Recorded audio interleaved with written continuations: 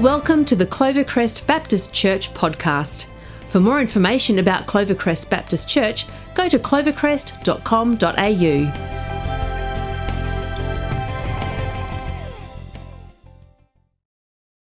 Hey everyone, great to be with you today. Those in the room, those online, fantastic that we can gather together. And I do really want to just affirm the work of Lee and Kathy with divorce care, and it might be exactly what you are needing to engage with. And this is a safe place here at Clovey where you can engage with the things that are going on in life that maybe are difficult and hard, and it's a safe place to be able to press into that. So I affirm that too. You know, we're in this series, God Never Said That, and we've been looking at a range of different things that God never said from his Bible. I'm going to be digging into that some more today. But the first thing really I want to say is that I really believe that we're all on a journey and a pursuit of truth in our lives. It's really in some ways how we make sense of the world, isn't it? How we kind of understand what is real, what isn't. You know, can I see it? Can I touch it? Can I feel it? How do I understand it? And there's all these different ways in which we make sense of things in our world.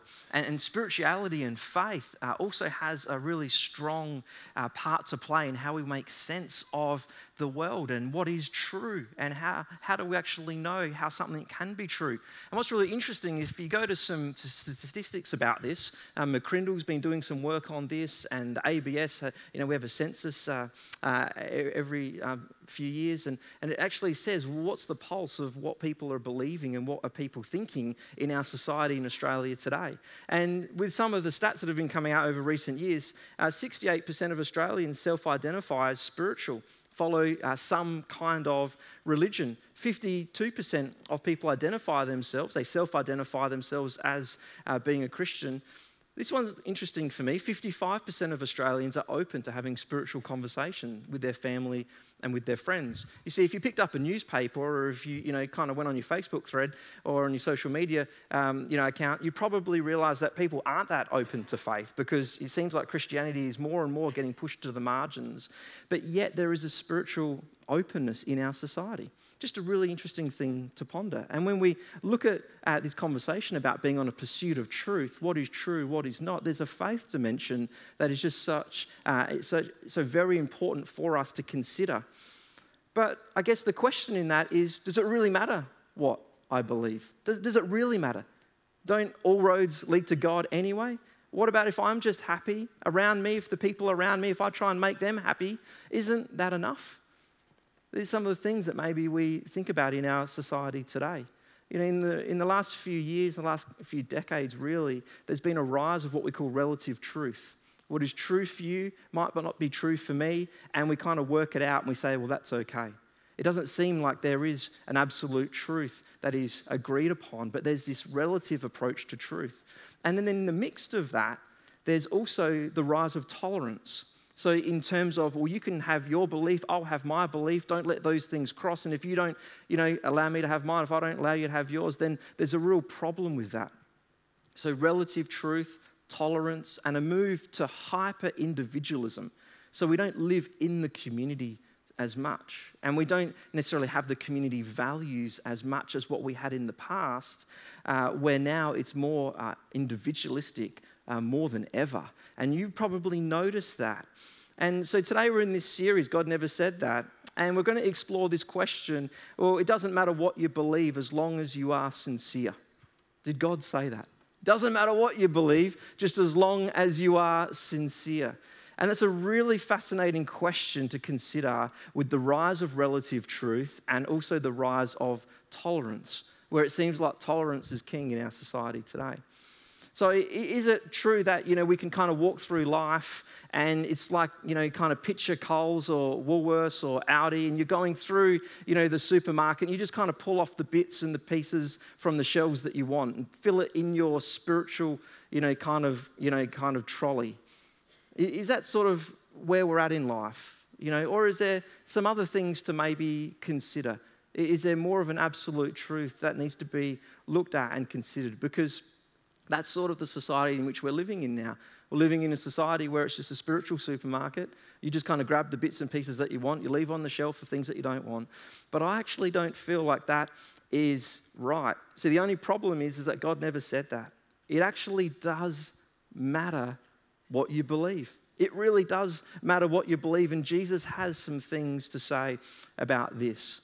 In John 14, he says these words. He says that, I am the way, the truth, and the life. No one comes to the Father except through me. And if you really know me, then you will know my Father as well. From now on, you do know him and have seen him. You know, Jesus is making some pretty remarkable claims about himself, really. They're called truth claims. And what's interesting is, I think some people, they come to a conversation about Jesus and there's some things that they go, yeah, really love his teaching, really think he was a good man. But when it comes to him making an exclusive claim, we can get a little bit restless in our chairs. Because the idea of making an exclusive claim or a truth claim is something that is probably not as common in our society today, because it pushes back against the relative truth. It pushes back against the tolerance that is kind of really widely held in our society today. But this is what Jesus said. He said that I am the way, the truth, and the life. He says that I am the way.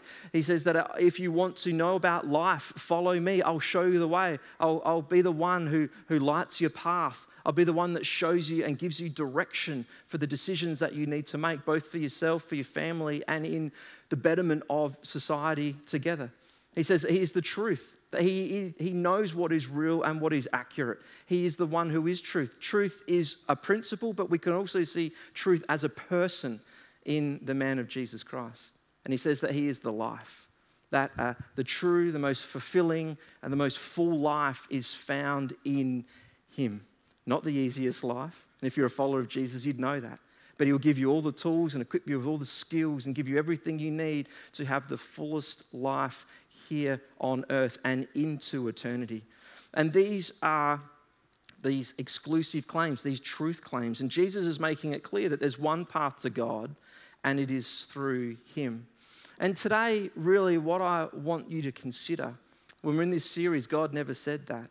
And when we look at this idea of it doesn't matter what you believe as long as you're sincere, I want you to consider Jesus. Consider Jesus. Now, I know I come to this conversation quite biased, really, working in a church as a church pastor, but I want you to consider Jesus. Wherever you find yourself before him today, it might be that you're exploring faith in him, or it might be that you've been following him for years and years. It might be that you're trying to work out what is truth in your life on this pursuit of truth, or it might be that you are positioned and God has blessed you in relationships in a workplace or in a family or in a street where you have an opportunity to share about Jesus. So it might be today that you're listening and engaging in this message and you're actually going, what does this mean for me in my life? Or you might be thinking, how can I share this with the people in whom God has brought in my life? But I ask you to consider Jesus. Consider Jesus as the way, the truth, and the life. So Jesus, he was a man who lived 2,000 years ago. History teaches us that. He lived a life of obedience to his Father. He was sent from heaven to earth. He lived a perfect, sinless life. He had the ability to heal and restore. He elevated people from the margins into the middle of society. He taught people about God. He showed people a new way to live. That's who Jesus was. He lived his life so perfect for his Father in heaven that he would take on the sin of the world and he'd die on a cross. Not to be defeated, he'd rise again in 3 days' time, and we have this opportunity to have life in him. And people spoke about him around the time of his life here on earth as well. Historians spoke about him. There's a man called Josephus, and he says this. He says, now there was about this time Jesus, a wise man, if it is lawful to call him a man. For he was a doer of wonderful works, a teacher of such men as received the truth with pleasure. So Jesus is this man who walked the earth. People knew about him. People spoke about him. But his story is recorded in the Bible. In Matthew, Mark, Luke, and John, it's where the 4 Gospels that record his narrative, his story, his life. And we learn so much about Jesus by engaging with the Bible, and particularly the New Testament. And you might be wondering and thinking, well, Mike, how do we even know if that's a reliable document? And that's a really good question. How do we actually know if the Bible is a source of truth or a document that can actually be trusted? And that's a really, really great question.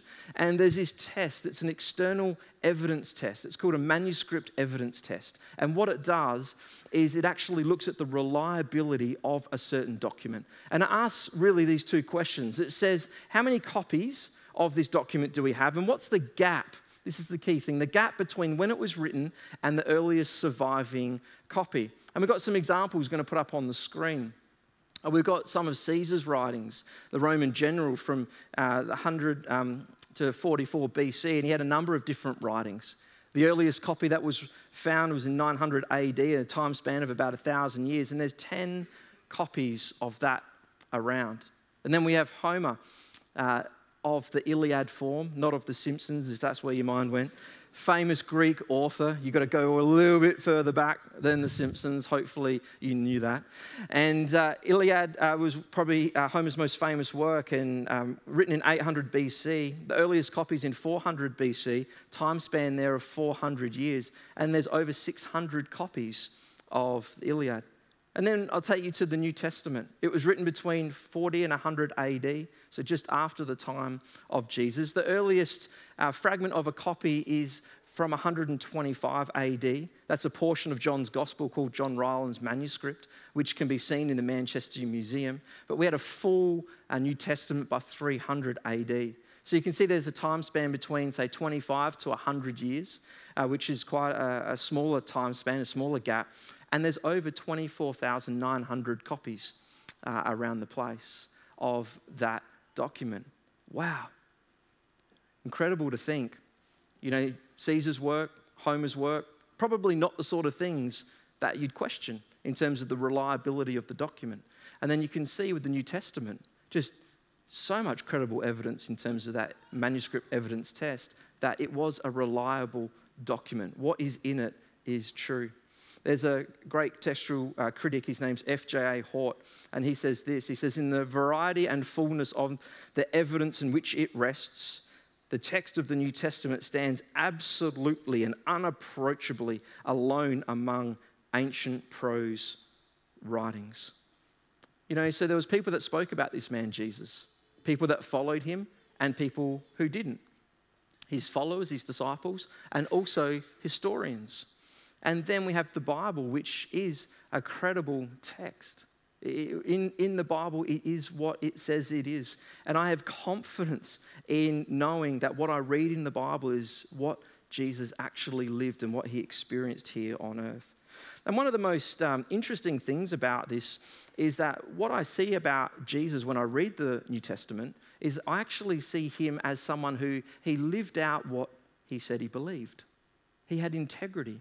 There was an authenticity, a genuineness about him. You see, at the start of his ministry, he spoke to us about his purpose. And he spoke to us about the things that were going to be most important to him here on earth. And in Luke 4, he says this. He says, the Spirit of the Lord is on me because he has anointed me to proclaim good news to the poor. He has sent me to proclaim freedom for the prisoners and recovery of sight for the blind, and to set the oppressed free, to proclaim the year of the Lord's favor. You see, Jesus was one of these hands-on type of leaders. He rolled up his sleeves. He got his hands dirty. He lived what he taught. He oozed compassion and care for others. He regularly looked out for how he could help others. He was happily interrupted. Just read through some of his stories. He was always being interrupted by people who needed him, and he'd give them time and he'd give them dignity. He looked for where people were not being elevated in society, so the women and children, different people who were sick and marginalised, and he looked to see how he could heal and restore them. And when quizzed at a dinner party about why he spent so much time with tax collectors and sinners, why he would live this way, Jesus says this in Mark 2. He says, it's not the healthy who need a doctor, but the sick. I have not come to call the righteous, but sinners. You see, the people that others despised, Jesus loved. And you might feel that in your own life. There might be parts of your life where you've carried shame and guilt, or you've felt marginalized, or you've felt that you haven't been accepted, and you've found that in him. Or it might be today that you're wondering about your life and thinking, well, how do I even fit in this world? And I am on the path and pursuit of truth. That's part of the reason why I'm here. It may be in the room or you're with us online.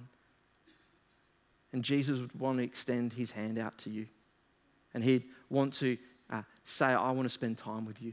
I want to learn more about you and grow in a relationship with you. And Jesus didn't have any trouble in being exclusive about that and saying that I am the way, the truth, and the life. And Jesus lived what he believed, and he asked his disciples to do the same. In John 8 says this, he says, if you hold on to my teaching, you're really my disciples, and then you'll know the truth, and the truth will set you free. He's talking about himself being the one who is the truth. He said, if you hold on to my teaching, then you know that you're my disciples, and then you'll know the truth. You'll know me, and this truth will set you free. And this truth claim of knowing Jesus and being set free, it really is something that separates Jesus from all the other world leaders from different world religions. It is something that is quite distinct and unique in that way. You know, if you look at Buddhism, there isn't a God. There's no real type of final existence. There's countless reincarnation cycles. That's the way that you live. If you look at Hinduism, well, it's an impersonal God approached through deities, statues, and idols. Both Buddhism and Hinduism don't offer any type of forgiveness. Everything's just got to do with karma. So in terms of how you live, it'll be what you're dealt in the next life. If you look at being a Muslim, you're worshipping Allah, but your standing really is on your religious devotion and on your works and how you live in that way. You know, we have many new age forms of religion where, you know, it's just kind of choose your own adventure. If you want a higher power, you can have it. If that higher power is you, you can have it. If it's something in the cosmos and you make sense of it, then go ahead, go and make sense of that. It's much more of the spiritual supermarket that I was talking to you about at the beginning of our time together. And then we have Christianity, where we have a personal God. This personal God sent Jesus to earth. And Jesus lived a perfect life, died and rose again for the forgiveness of our sins. And we have an opportunity to live with him forever. Jesus comes and he says, I am the truth, and I can set you free. Do you want truth in your life? Do you want to be set free? Is that a yearning that you have in your life? Because this life is found in a relationship with Jesus. Because you know what? It actually does matter what you believe. It actually really does. It really does matter what you believe. And Jesus would say, I am the truth. I am the life. I am the way, I am the life. And I've come to set you free. And being in the role that I'm in at the church here, I get this amazing opportunity to connect with people all the time about what God's been doing in your life. It's a real privilege, a massive privilege in my life. And I've seen people come to know Jesus in more measure in this last 12 months. I've seen people go, oh, I know Jesus is the way. I know he's the truth. I know he's the life. I'm experiencing more freedom with him. I know there's people in our church who at the start of last year when COVID hit thought, I'm closing the doors on my business. We're done. This is it. It's finished. I had a couple of people talk to me about that. And then yet in this last 12 to 18 months has seen an incredible provision and hand of God in their lives and on their business. And freedom that comes from that and in that way. I've seen people in this last 12 months who have been healed from past hurts, things that they've been carrying. Maybe it's also some shame and some guilt in life and being freed from having to carry that. And that stuff is hard. It's sort of like you've got these kind of suitcases that are heavy and you're holding on to this stuff that you're carrying around. And I've seen Jesus bring his freedom into people's lives in that sort of way. And I've also seen people have freedom in exploring new opportunities. Because sometimes speaking and thinking about new opportunities is great, but it takes a lot of courage to step into the new. And for people to actually step in and say, yes, God's been speaking to me about this. I'm going to step in. And they have experienced God's freedom in that way. So do you know Jesus' freedom in your life? Do you know the truth of Jesus and know his freedom in your life? And I want to take a few moments just now to specifically speak to those that have been following Jesus for any length of time and are in a relationship with him. I want to ask you, really honestly, are you experiencing the freedom that Jesus died and rose again on the cross for in your life? Are you genuinely? Or are you going through some motions? Are you ticking some boxes? Are you experiencing the freedom that Jesus has given you? Are you growing in your love for God and your love for others as you engage with God through his word? In Colossians 3, Paul calls us to focus on Jesus and to live for him. Verses 12 to 14 say this: "Therefore, as God's chosen people, holy and dearly loved, clothe yourself with compassion, kindness, humility, gentleness, and patience. Bear with each other and forgive one another if any of you have a grievance against someone. Forgive as the Lord forgave you. And over all these virtues, put on love, which binds them all together in perfect unity." Let me ask you, are you clothing yourself in God's ways? Are you experiencing the freedom that Jesus would want you to have in your life? Can you honestly say, if you look back over the last 6 months, are you growing in being more compassionate, more kind, more humble, more gentle, more patient, and more forgiving? Because this is the work of Jesus in our lives. If we are in a relationship with him, if we are growing to become more like him, then by his grace, he desires for us to be growing in these things. Do you know his freedom? Do you know his life and freedom that he has for you? And you know, for all of us today in the room and online, you know, I'm not asking you today to consider, you know, our church here at Clovey or even some of the Christians that you know around the place when it comes to, you know, it doesn't matter what you believe. No, I'm not. Because inevitably, the church and Christians, we're going to let you down if you're exploring faith or if you're looking to see what freedom is like. Because we're imperfect. We don't have it all together. What I'm asking you to do is consider Jesus. Consider Jesus, the one who says that he is the way, the truth, and the life. The one who is the truth and has the ability and capacity to set you free. I'm asking you today to consider him. You know, because many people have spoken about Jesus. I don't think there's a lot that would question that he lived and also question that he was a great teacher. But this exclusive claim that can make us maybe even feel uncomfortable today about him being the way, the truth, and the life. Him being the one that can bring freedom into our lives. This is something that we need to consider deeply. For those of us that are exploring faith and those of us who have been following him for some time, because we can get into rhythms, we can get into ways of thinking about things, we can just get into, you know, kind of our own kind of approach to life and maybe forget. And we kind of put the church or we put other things in there. Today I'm asking you to consider Jesus and your relationship with him. Because we've got to consider what he did and how he lived here on earth. Because why would he claim to be God if he wasn't? Why would he claim to say, I'm the way, truth, and life if he wasn't? Was he a liar? Is that what Jesus was? All those years ago, he just had a good con, just kept it going. Is that who he was? It's interesting to think about that because this movement that started from this ragtag group of disciples, these unschooled men and women, then 2,000 years later, this movement that's over 2.3 billion people worldwide following him. Was it just some good con? Or was Jesus just like a little bit crazy? A little bit deluded? Or was he just sort of this guy who was just like, you know, I'm just going to say whatever, hopefully it works out? You know, there was actually other people around Jesus' time who claimed to be the Messiah because God's people were awaiting freedom. They were awaiting a Messiah. There were some other people that came and then they went. Would Jesus put himself in that category? But yet we have this movement that's growing. Or could it be that Jesus is who he says he is? And it's something for us to consider today. that he is the truth and he's come to set us free. C.S. Lewis says these words.